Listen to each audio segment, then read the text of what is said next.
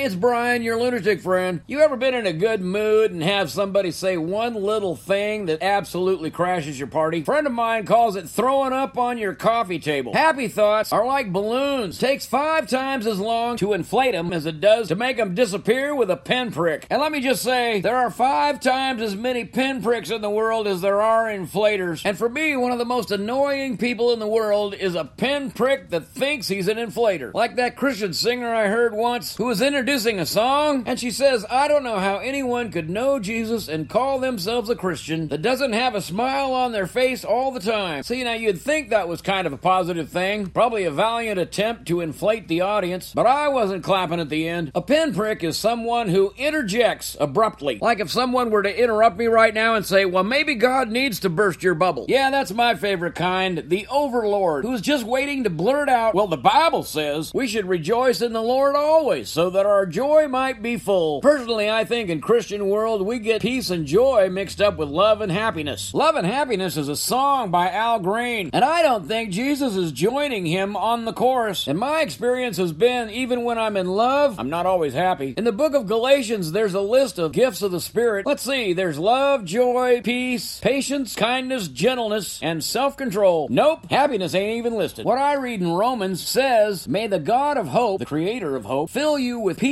and joy in believing, so that by the power of the Holy Spirit you may flourish in hope. Sounds to me like hope is where joy is. An inside point of reference. It's built on a long-term perspective. Happiness, on the other hand, is on the outside and temporary. That's why you hear peace and joy together, and then you hear love and happiness together. But even if you don't hear joy and happiness together, don't start thinking they're the same thing. The way you can tell the difference is you can't destroy joy with a pinprick. And there's a nutshell sermon right there.